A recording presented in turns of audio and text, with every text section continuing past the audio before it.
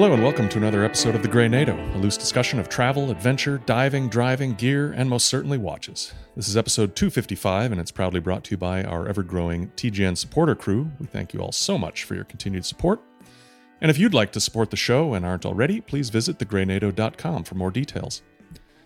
James, here we are again. We just parted ways, it seems like a few hours ago. Yeah, it does. It was a longer than that. It was it was an interesting trip. We talked about it a little bit on the previous episode that you and I were heading to Cannes, France for the Act 3 announcement of the new 50 Fathoms from Blancpain. Yeah. And yeah, it was the event worked out nicely. Got to see the watch and the rest of it, and we'll certainly chit chat a bunch about that. But it was a complete boondoggle getting there, and to a certain extent getting home for me. So sometimes that's how it goes. You travel enough, you're gonna eventually get some run of bad luck. But I feel like I might be a little bit cursed. I think I'm three trips in a row with pretty major kind of setbacks or complications. Yeah. So hopefully, I of course will be flying in about a week's time. And we'll see if that if the curse continues. But how have you been since you got back from France? I mean, good. I had a very different experience than you, and we'll get into that in a bit. But this was my kind of third trip in a row, like over the past month, and I'm feeling kind of a little bit fried. I mean, they've all been good experiences and good trips, but it's just been a bit much, especially as we've talked about in the past. I feel like I'm still coming out of post-COVID sort of isolation times, and to kind of jump in the deep end this year with just what's turned out to be a lot of travel, at least for me, has been a bit trying, although not altogether bad experiences certainly. But it is good to be home, and here we are at the end of September, which just seems absolutely crazy to me. Yeah, I agree on that part. Yeah, just trying to get a few things done. I cleaned the chimney yesterday. I've got looks like some end of season yard work to do, and just stuff to do before the snow flies. So gotta make hay while the sun is shining, so to speak. Yeah, absolutely. Yeah, don't really want to think about the snow thing just yet. We obviously record these on Tuesdays, so we're a few days away from the end of this week. But after working, the past couple of weekends straight through, I definitely looking forward to a weekend. But we're looking forward to what looks like, at least right now, the weather's going to be ideal for just a nice fall weekend at the cottage. We kind of change modes when the fall comes in. You spend less time down at the beach, and we've enjoyed the last couple of years, like kind of going for drives in the area, stopping, taking pictures. Obviously, with the leaves changing, there's some pretty lovely scenery, and there's a couple of like really nice sort of relaxed restaurants, breweries, that sort of thing in the area. Nice. Shout out Bashkung Brewery, which is about an hour from my cottage, but it's a really beautiful drive, and there's spots to stop along the way if you want to take pictures of marshes and trees and birds and that sort of thing. So looking forward to that kind of thing. But yeah, I got back from France Sunday evening, caught up on F1. It was the Japan Grand Prix, which is great, and then I haven't really done much else. It's Tuesday, so it's been a day. I tried to have a slow day yesterday. It didn't quite work out. Did a little bit of organizing in the garage, that sort of stuff. It does feel like that time of year where you go like, I got to get a few things done before it's too cold to bother doing them. Fall is a beautiful time, certainly in our part of the world, but not one that lasts all that long. Yeah, I mean, I am feeling a bit of that. For some reason, I don't get necessarily a spring cleaning vibe, but I tend to get that in the fall. I don't know if it's because suddenly it's like you're spending more time inside and you're realizing how cluttered life has become. And part of that was I just felt the need to kind of sell off a bunch of watches that I wasn't wearing. And so actually this morning, I'm not sure it was exactly jet lag because I don't think we were in France all that long, but I was up pretty early today, and I kind of sorted through, and I found 6 watches to sell, and I put them up on the Slack sales channel, and I realized I'm maybe abusing my position here by promoting it on the show. But hey, I'll take that. And I've already sold 3 as of this morning. So it feels really good to, that is great. Feels really good to kind of part ways with a few pieces, and they're going to good homes, and I know that people will enjoy them, and that's all good. So, and some people have been speculating that I've got a bit of an incoming piece coming that might seem fairly predictable given what we talked about last week. And I'm not going to give anything away. I'll talk about it next week. But yes, there is a new watch coming in, and it's probably not a huge secret what it is, but yeah. Yeah, we talked about this a little bit on the trip about possibly doing a little bit of a fall sell off. Yeah. I'm kind of in the same mode, especially now that I've done, essentially 2 tax cycles in the world in which you have to claim whatever goes through your PayPal. And for the above board accountants in the audience, I know that you were always supposed to claim that. Yeah. Yeah, so I think I might do the same sometime this fall or winter. I have several here that I'm simply not wearing that I think folks would like. But yeah, we'll see. I could see it coming along. But 6 isn't bad. That makes a dent, I guess. It sure does. Yeah, and it is a much more pleasant selling experience doing it through our Slack community than it's anywhere really else. And I really would have hesitated to take this on if I was going back to the forums or something. It's just not very pleasant to kind of deal with the back and forth. And so, yeah, this has been easy so far. And we'll see if the 3 others remain by the time this episode goes up. But I'm patient. It's fine. And who knows? You may be able to find good. 3 more in the future.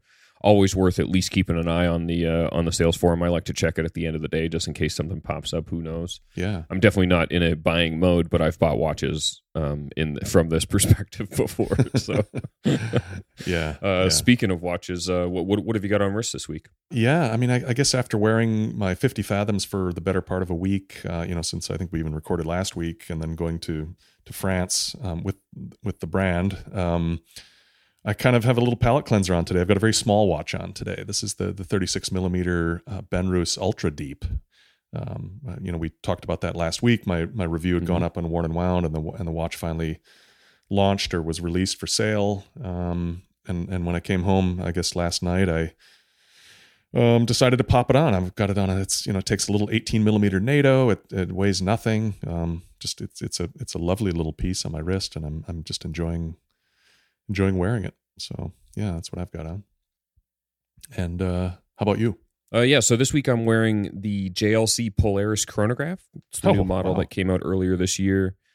I got this in on loan. They sent me an email out of the blue and said, like, hey, would you have any interest in checking this out? And usually with watches of this price point, I don't push for loans. Getting them across the border can be a complete nightmare for the brand, for me, for people who don't want to deal with, import and export, duties and the rest of it. Yeah. But they offered, and I said, hey, if you're comfortable getting one to Toronto easily, let me know. I would love to check one out. I haven't seen a Polaris in a few years. Mm-hmm. And I kind of dug the design of this. It's the blue dial chronograph. It's $14,800. So, it's a JLC chronograph. It's a pretty premium sort of thing. It carries a lot of the standard sort of Polaris design language. It's a 42 millimeter steel case with a blue to black sort of gradient, kind of double stack dial. It's a 2-register chronograph, so you get a 30-minute total, like maximum measure. It's about 13.4 millimeters thick, 100 meters water resistant. Comes on a nice steel bracelet, and then the clasp has double micro extensions. Oh yeah. So they kind of work like dive extensions. Yeah. But they're much smaller than that, so you can actually just add 1.5 millimeters roughly pretty easily, which is kind of clever, and it fits into a double fold-over signed clasp. Nice. It's just a really handsome, nice wearing watch. It's got quick release on the bracelet, so you can put it right on a rubber strap if you want. So it came with a blue rubber strap as well. So I'll have a hands-on, as you'd expect for Hodinkee pretty soon, but that's what I've been kind of wearing around, a complete palate cleanser from what I've been kind of into lately, just kind of stoic, simple dive watches. Yeah. And then this, the 50 Fathoms, which we'll talk about, got to see that for a minute or two. But yeah, I thought, I'm not traveling. So, when I went to France, I wore the Mito, which is just fantastic travel watch. Yeah. And now that I'm home for the next bit, I thought I'd throw this one on. So that's what I've got on. Nice little treat to try something both like a good chunk outside of the normal price zone of what I would call in for review. Right. But also something from JLC. It's just a brand that I love that I, because of the cost of their watches, I don't get to interface with them all that much. And then sadly, because of how busy it was at Watches and Wonders earlier this year, I wasn't able to make it to that meeting. Oh, sure. Yeah. Yeah, I mean, years ago, I had spent time with the Polaris, this kind of generation when it was first released, and yeah, they're cool watches. I do miss, I have to say, for a while, JLC had this kind of streak of kind of the vintage inspired divers. I can't remember all the names of them, but they had a vintage chronograph. They had kind of some older looking I believe they were like Memovoxes and things, and I kind of miss that in their collection. I feel like It was just some absolutely gorgeous stuff. Those reissues of the Memovoxes and of the Deep Sea Chrono. That's what it was. Which was kind of like a dive take almost on a speedy. I absolutely adore that Deep Sea Chrono. I was sorely tempted to somehow make one of those work back then. They've got some really cool stuff in their past, but the Memovox reissues, and obviously they've done some incredible stuff with Reversos over the years, but that Deep Sea Chrono has always been a fave of both of ours. I remember you liking it as well. Yeah. All right. Well, speaking of vintage inspired, we can dive into our main topic, I guess. Let's talk a little bit about Can. We've got the good, the bad, and the ugly, and I don't know about ugly in general, but at least the bad. You had an unpleasant travel experience. We actually had very different trips, and I felt downright guilty when I was kind of sitting on the beach awaiting the evening activities on Saturday, and you were sending me occasional messages lamenting your from the field, from Frankfurt or wherever you were, and it was like. I was enjoying my grilled watermelon, looking out at the blue Mediterranean there, and I made sure not to tell you how much I was enjoying myself. But what I mean for the listeners that didn't get the full scoop, tell us how your trip went. Yeah, I mean, I feel largely the same about complaining about travel, especially luxury travel, on a podcast as I do about putting it on Instagram, which is why I wouldn't. But I'll fill people in. Simple. This is how things go if you travel enough. Your itinerary will occasionally completely fall apart. So, of course, one of the toughest connections in my world as a Star Alliance flyer is Frankfurt. They're always 40 minutes shorter than they need to be. Frankfurt is mostly a bus terminal. For those of you who don't know it, they do occasionally do a few flights. I had, I think, an hour and 5 minutes or an hour and 10 minutes to make my connection to get to Nice. So it was Toronto to Frankfurt, Frankfurt to Nice. And of course, my flight from Toronto left 2 hours and 20 minutes late. So by the time I landed, my flight to Nice was also landing in Nice. So there wasn't really a good solution. Air Canada finally sorted it out where I then jumped a flight to Munich, which is an airport that I do like. And then I had a decent wait in Munich. And then from Munich, I flew to Nice. So I ended up getting there. I went directly from the airport to the event, which, started at a pier. And we got on a boat and then took the boat to an island where they were doing this event for and we can get to that certainly. But you see, the thing was that technically this trip shouldn't have been this short for me. This was my fault, certainly not Blancpain's or even Air Canada's or Lufthansa's. Originally, the Tudor trip was going to be just was going to end the same day that this trip started. Mm-hmm. So I said, I can finish and come here. And then they moved the Tudor trip forward by 10 days or whatever, or 2 weeks. And so I ended up with this kind of shorter time in France, which is okay. As long as I made it there for the main event, all good. But yeah, the travel did not go well. It included a lot of airport running and pouting and that sort of thing.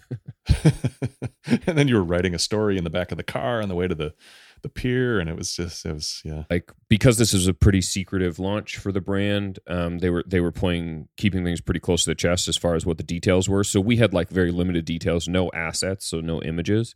So I had written the story a couple days before, finished the story on the flight, and then like landed and knew that the embargo was going to be 9 p.m. in France, so 3 p.m. back home.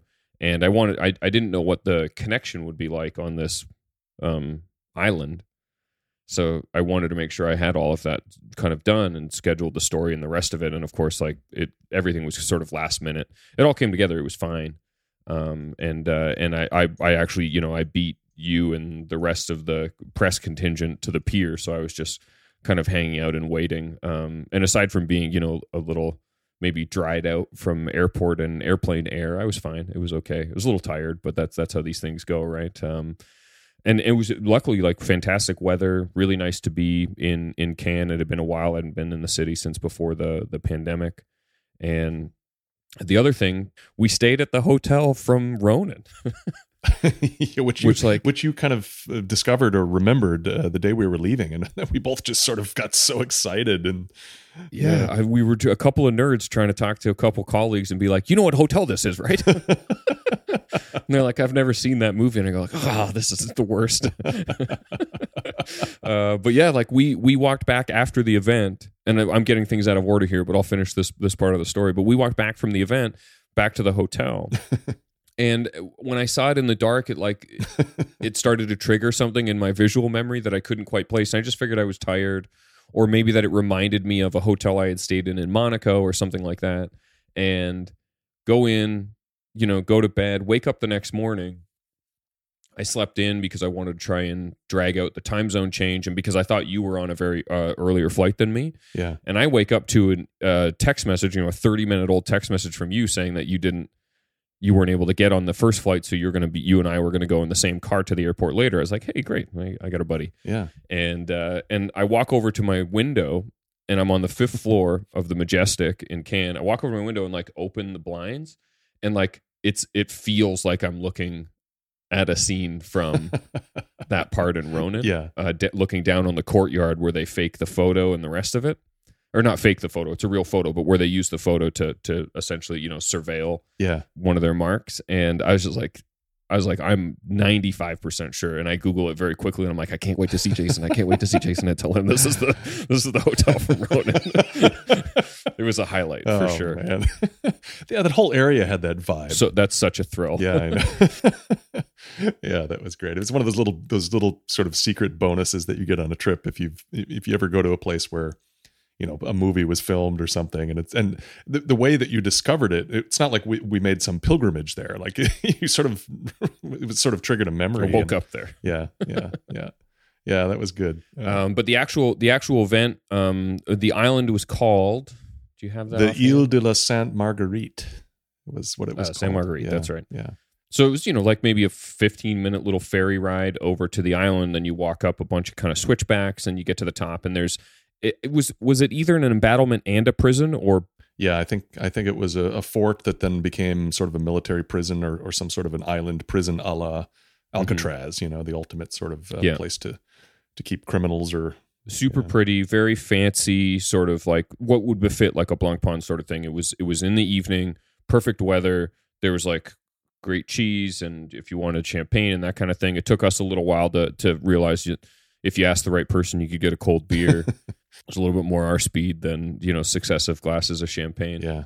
And you just had a really nice evening. We had some friends there. Yeah, it was a treat to see a handful of folks. The people from Blancpain are lovely. Big fan of their team. And they had a display of watches as well, various versions of military-derived 50 Fathoms. It was only 5 or 6 vitrines, and it was just one knockout after another. Yeah. I definitely snapped some photos, so I may do a little gallery or something in the show notes. So if you normally ignore the show notes, but you'd like to see some cool older military adjacent and military direct Blancpains, I'll pull a few of those and put them together in the show notes. It was quite an event, and I think we knew that Blancpain was going to pull out the stops for this one. I mean, they've been building this up for months, and of course, this was Act 3 for them this year for the 70th anniversary. They had done an earlier one. Act 1 was a 40 millimeter kind of more faithful version of the 50 Fathoms that we've been used to for the past almost 20 years. And then Act 2, of course, was the Tech Gombessa that we talked about that I got a chance to dive with in Rangiroa, kind of the more modern piece that Laurent Balesta had co-patented with Hayek. Mm-hmm. And then I think everybody was anticipating Act 3. I mean, this was the culmination of a year of celebrations for them, and they definitely pulled out all the stops. And boy, it was quite the who's who of guests there. They had there was a free diver, Jean-Luc, I can't remember his last name, but he had helped them launch the 50th anniversary back in 2003. He was there, and of course Laurent Balesta was there. And then lo and behold, we happened to bump into Reynald, the CEO of Omega, was there. He had been invited, and he was kind of off duty, but he was there to support his colleague Mark Hayek and Blancpain, of course, and lots of people from the Mokaran Protection Society and the Ocean Commitment people. And so it was fun to just sort of mingle and chat and catch up with people and meet new people. And then, of course, they launched the watch with sort of a a bit of an intro, kind of with some background, and then we all got a chance to stand in line to spend a few minutes with it. Yeah, so we have what's called it's the Act 3 70th anniversary. It's a 41.3 millimeter, 9 karat bronze gold version of essentially the mil-spec style. Yeah. So it's the same size as the original watch. It has a very similar like overall dial layout. So this is one where you have markers instead of the numerals at 12, 3, 6, and 9. It has the moisture ingress indicator on the dial in sort of a white-gray format, but otherwise it's a very black with a brown or gold sort of tone version. They're making 555 of them, and it's $32,000 US. So it's very much a tribute, limited edition, celebration, expensive sort of special watch from their collection.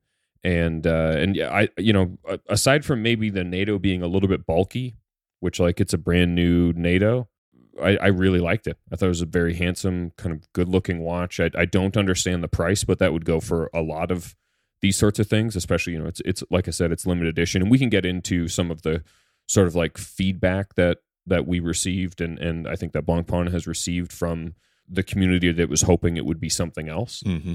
And I don't disagree with that hope. I kind of disagree with where they placed it, or where it was placed. But we could certainly get into that. What did you think? We actually have a ton more to talk about. You went diving and that sort of stuff, but we could stick on the watch for the moment. Yeah. What did you think of it in person?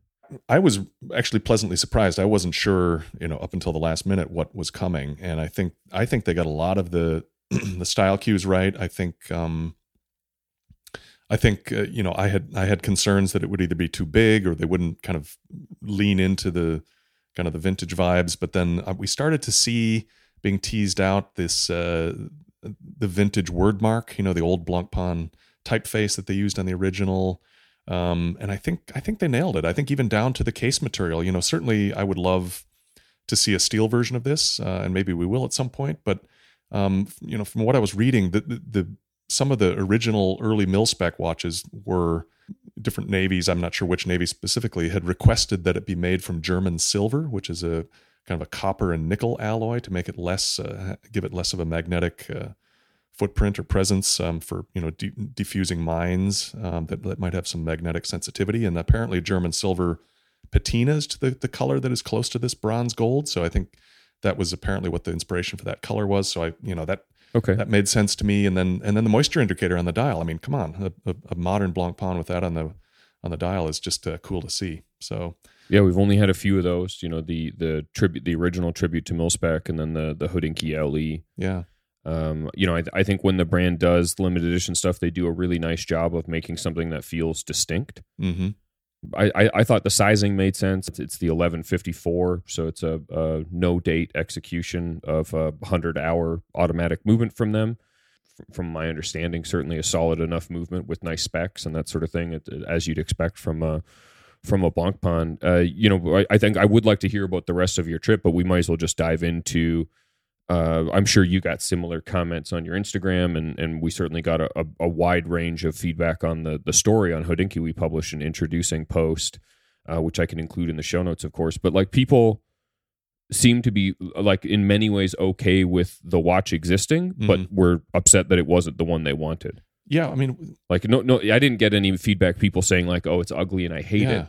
It's not the one that they wanted. They wanted a standard issue, non-limited edition, steel 50 Fathoms that just sits in the catalog at 40 or 41 or something like that. Yeah. And of course, this was something else entirely.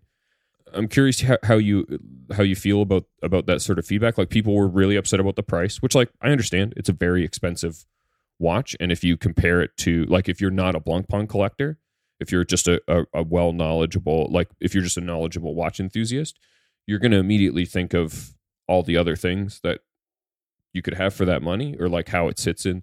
But then I think, being a limited edition, being at one of these 70th anniversary LEs, this felt almost predictable. The expensive, like, I guess I'm a little bit surprised that it wasn't 18 karat gold or something like that. The bronze feels a little bit more 50 Fathoms. It's a neat move. Yeah. But you're certainly paying as though it's a solid, like, that's roughly the same price as a solid gold GMT Master, which would have a gold bracelet, right? Yeah. I mean, I feel like within the Swatch Group, they have their formula for anniversary editions. And I think, when you look at certainly stuff that Omega's done over the years with kind of anniversary pieces, I mean, these aren't going to be cheap watches. And I think they're definitely aimed at a collector community. And for 555 pieces, I'd be surprised if not many are left at this point. Certainly it was a big contingent of collectors at this event. And I bet a lot of them went straight to their local reps and plunked down a deposit to get one of these. And I think, to kind of complain about pricing on a watch like this, certainly it's well out of my reach and your reach, but Blancpain is not the brand that they used to be. And I think one lament that I've had is, back in the day when these watches, back in the 50s, 60s, these were, kind of the working diver's watch. I mean, this was a watch you could get, whether at the PX or was issued to you, or you could buy in a dive shop for very little money, along the lines of maybe a Zodiac Seawolf or somewhere between that and a Submariner. And I'd love to see Blancpain back to those roots, but that's not the brand anymore. They realize they're an haute horlogerie luxury brand, and this is squarely in their territory, this watch. And I think there's enough specialness about this watch in terms of the limited edition nature of it, as well as the materials used, and it's a pretty stellar movement in here. And when you look at this as a bump up from what the regular 50 Fathoms is going for, which is somewhere between $15,000 and $20,000. I mean, it isn't that much of a premium for something that is only available to a very few people and will never exist again in this form. So that's my take on it. I will say that the watch itself, fantastic. I mean, I think they got a certain number of like little nods to the original that I think might be lost on some people, or maybe people don't notice. The high dome crystal, of course, is an obvious nod, but the rotor on the movement that you can see through the clear case back, it's that slotted old school rotor with the old Blancpain writing. As I mentioned, the material that kind of mimics what a German silver case would patina to. Just little stuff like that, I think makes this a pretty special piece. And who knows? I mean, if they do spin out a kind of a steel version, I'm not sure where that would come in price wise. It would probably still be expensive, but I don't know. Complaining about price is always a bit of a peculiar move for people. I always kind of shake my head and think, well, look, I mean, if the market bears, if the price holds up and enough people buy it, then they were right on. Yeah, the price thing is tough. Neither of us are saying it's not an expensive watch. It's an exceedingly expensive, more than I've ever spent on all of my watches combined, and probably maybe ever will. Yeah, but I don't think it's out of line for what the brand does. That's kind of their move, their prerogative, their sort of MO these days. Mm-hmm. The thing that I would push back a little bit against, because I feel the same way, but I place my feeling in a different direction, are the comments from people saying, I really wish this was a 40 millimeter steel 50 Fathoms. Mm-hmm. Like, one, that wouldn't really make sense for a big anniversary. You want something special. You want to do a limited edition. I think that's the natural move. Yeah. So if they had done the watch that everyone wanted and only made 555 of them, that would be a genuine bummer. Yeah. Like, True. if this had been a 40 millimeter steel modern 50 Fathoms, right, with a no date option and a $17,000 or $18,000 price tag, still a fortune. Mm-hmm. Don't get me wrong, but closer to what everybody seems to be begging for in the comments. Yeah. And they only made 555 of them. Yeah. That'd be way worse than them making a bronze gold one that a handful of collectors are going to go for. So I 100% align with everybody who wishes that Blancpain was making a conventionally sized or medium sized diver, something, let's call it 38 to 41, that feels and looks like a 50 Fathoms, that is part of their standard model range. Yeah. Like something that would sit just alongside the titanium one that you have. Mm-hmm. I totally 100% agree. A lot of people have been saying that for years, including us. It'd be really cool if they just made a direct Submariner competitor. Yeah, yeah. If they had announced it this past weekend, I think it would have been a bummer. Yeah. As a limited edition that no one could get. I think it was a bummer when they only made 210 of Act 1. So in each of the three areas, each only got 70. Mm-hmm. I'm interested to see what they come out with next. And hopefully they absorb a little bit of this feedback and see that, like, kind of what people want is a conventional modern diver from Blancpain that's just not super big. Yeah, yeah. So I'd absolutely agree with everyone who got upset about it. I just don't think this was the scenario where the solution could have been presented in a way that actually fit the complaint, if that makes sense. Yeah. You know, you noted in your article that the 41.3 millimeter diameter is no coincidence. I mean, that is actually the exact dimension of the original, which I think is another neat sort of hidden nod to you know to what the original was. And I guess my only thing, and I'm not sure bronze gold is necessarily my speed. I don't know that I wouldn't be for me. Wouldn't wear this watch, or I certainly enjoy it and whatever, but it won't patina like a full bronze watch apparently. So yeah, I'd hold out for a steel version if they come out with one. But the other thing is that the strap. I mean, fine to go with a NATO. I think is appropriate for kind of what it's paying tribute to. But I'm curious, what strap would look great on this? And I think it'd be hard to match hardware for one thing. But what would you swap out? I mean, a leather NATO I think would be incredible. Yeah. Like one of the Horween leather NATOs or the kangaroo leather ones. Mm-hmm. They carry just a little bit of a shine, which I think the watch is very satin finished. It's almost entirely brushed, which I think is really nice. It has this sort of matte warmth and that really fine sort of edged case finishing, like similar to what you find on a really crispy new Tudor. Yeah. Yeah, I think I'd probably go that route. I could see you on a bund with it. Mm-hmm. Yeah, true. Otherwise, I think like a Tropic would probably look incredible. A black Tropic. Yeah. Preferably a vintage one. Yeah, I think like matching hardware on a NATO could be tough. So maybe go with a NATO with a soft keeper. So you only have to worry about the buckle, and then just do the buckle in to match the strap. Right. That would and that way you could go NATO. What would you wear something like that on? Yeah, I think a bund would look really cool. I hadn't thought about that, but that'd be a good one. Yeah, I'd probably go that direction. So obviously a very cool watch. Seems to have created a little bit of its own little ecosystem of controversy for maybe not being what the watch commenting populace was kind of keen on, and I understand parts of that for sure. I definitely hope that we see further evolution. I mean, most brands have gone this direction of going back to offering 39, 40, 41 millimeter divers, and clearly Blancpain knows there's a market for it. Maybe they just haven't gotten to the point where it's their market, right, or a market that they want to attack head on. But I am kind of hoping that with maybe there's some obvious lessons to be learned from brands that have essentially offered their take on the down the middle conventional diver. The Pelagos 39 leaps to mind, the SPB 143 leaps to mind, like just successes from the last few years that were nicely sized, nicely made, fit their price point. And I think there is a world in which Blancpain could, take a decent little sip out of Rolex's milkshake on a conventional everyday dive watch. I think that world exists. They have to play into it. And I think the comments kind of suggest that the market's just kind of waiting. Yeah. Or at least the enthusiast side is waiting. Whether or not those convert to sales, I've never necessarily been convinced. I'm sure that some of the people commenting and sending DMs and that kind of thing are buyers that are just like, what do I have to do to buy what I want? Right. Whereas the rest, it just might just be kind of a chorus effect, right? Yeah, I mean, I think it was a fittingly celebratory watch.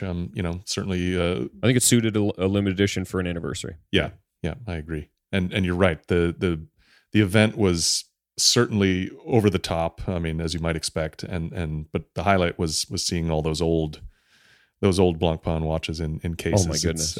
I mean, truly amazing stuff. Like old German military, kind of the one with the very sterile looking bezel.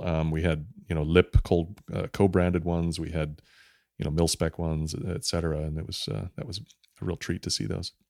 Yeah, like I said, I'll do what I can. I mean, they were in vitrines, and I just had my camera against the glass, so I'm not promising anything amazing. But I thought, as I was looking at these watches and talking with you about them, I thought, well, the crew's gonna dig these, so yeah. I'll try and put together a little gallery in the show notes with those photos. Yeah.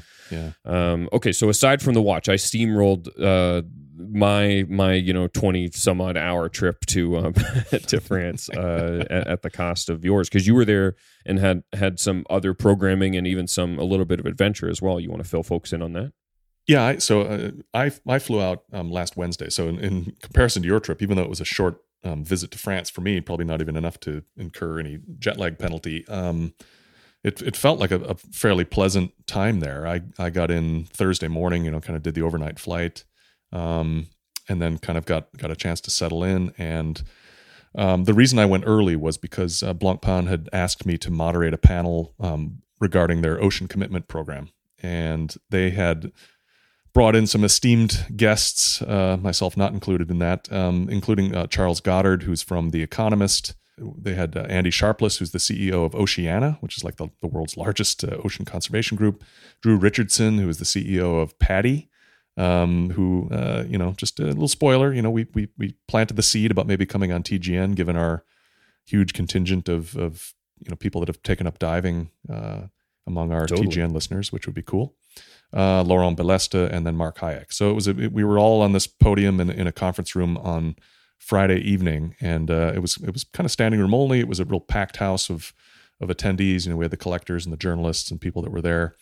And I moderated this panel. Really enjoyed kind of meeting these folks. The night before we had a dinner, and I had a good chat with Charles and with Drew, and good to catch up with Laurent as well. And I think one thing, watches aside, especially this anniversary piece aside, I'm constantly impressed by Blancpain's commitment to ocean conservation. And it seems like every brand that has a dive watch kind of has some sort of ocean conservation angle. I had that in Ecuador with the Manta Trust and Carl F. Bucherer. We've seen it with Oris and some others. But Blancpain just puts a lot of effort and financing into a lot of different programs. I mean, they're behind Oceana. Yeah. They partner with PADI.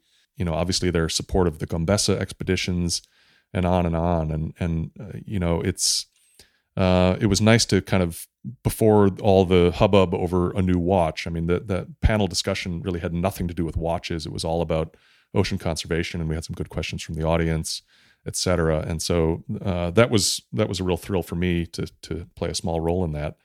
And then earlier in the day, we did some diving. So Friday morning, I got up and caught a shuttle over to Antibes, kind of the next town over on the coast, and went to a dive shop there that Blancpain had sort of taken over for a couple of days, and they had a small display of some vintage dive gear and a bit of some photos and explanations of their history and dive watches, and they gave a short speech, and then we kind of piled on a dive boat. Mark Hayek was diving, Laurent was diving, Drew from PADI was diving, and I think the coolest part of it was, well, for one thing, the Gombessa team was there as well. A few of them were going underwater to take photos and video of the event.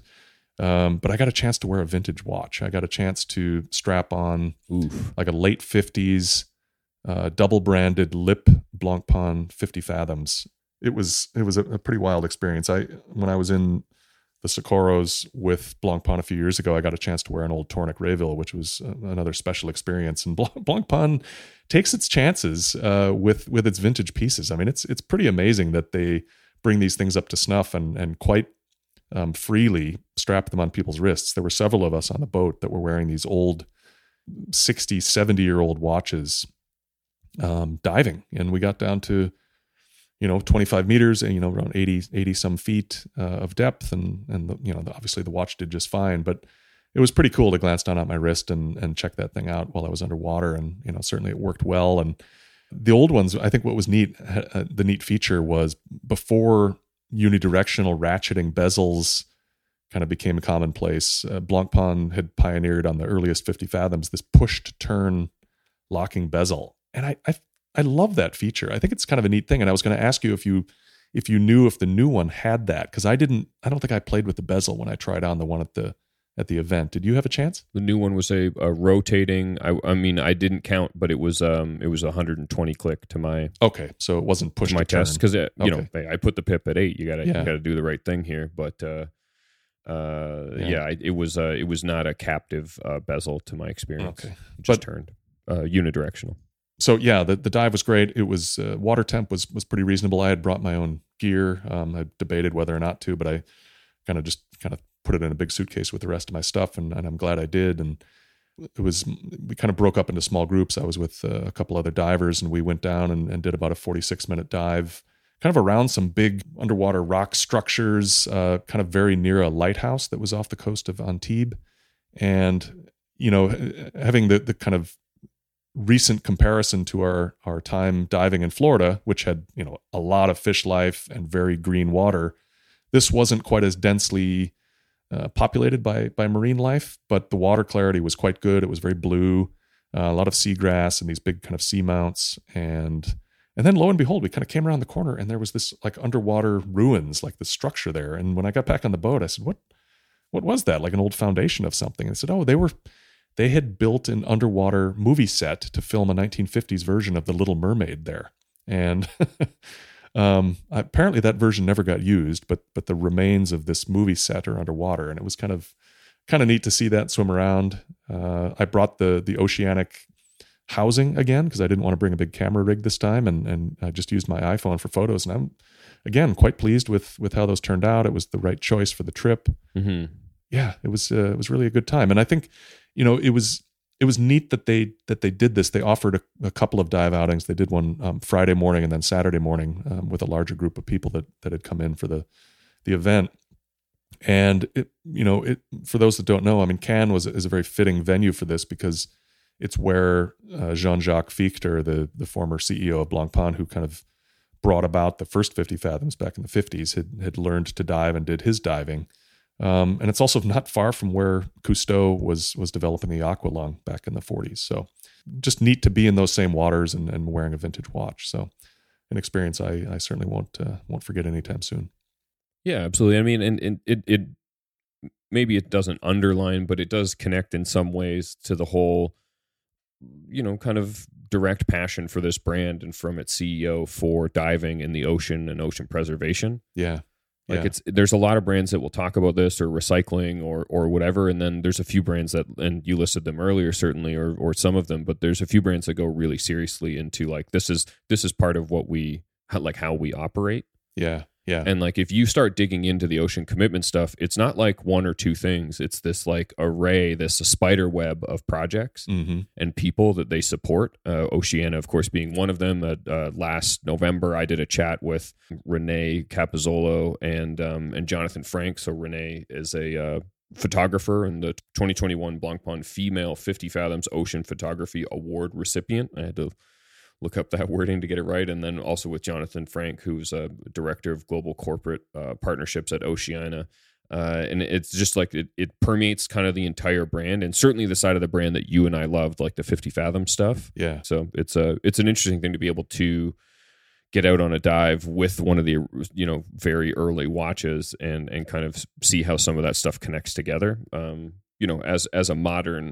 As a modern tool for diving, this is just mostly romance, but it's still does kind of speak to me and the way that I like to think of brands interfacing with the ocean and those trying to make a difference.